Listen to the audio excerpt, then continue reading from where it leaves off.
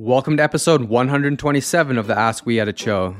I'm your host, Andrew Delmar, and today I'll be answering your questions. Today's question is, what should I include in my episode titles? It's not always necessary to put a ton of time into the planning of episode titles, but they are important enough where you don't want to just mail it in. Episode titles are an important piece of visual in an audio world. Along with your cover art, the title plays a role in pulling a listener in.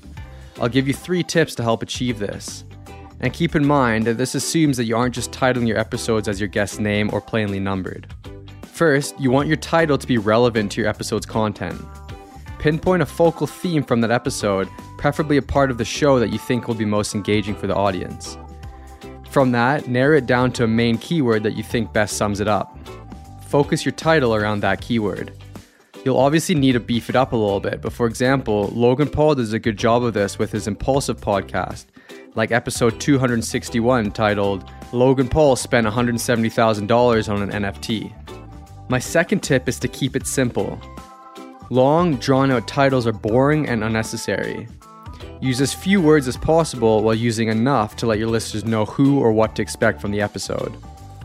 According to the Pacific Content blog, the average title length in 2019 was 38 characters. The last tip I'll give is for those trying to grow their audience by means of SEO. Using tools like SEMrush and Ahrefs can help in finding good target keywords to maximize SEO potential. This isn't a surefire way to grow your podcast, but with the right execution can result in growth and exposure to new listeners.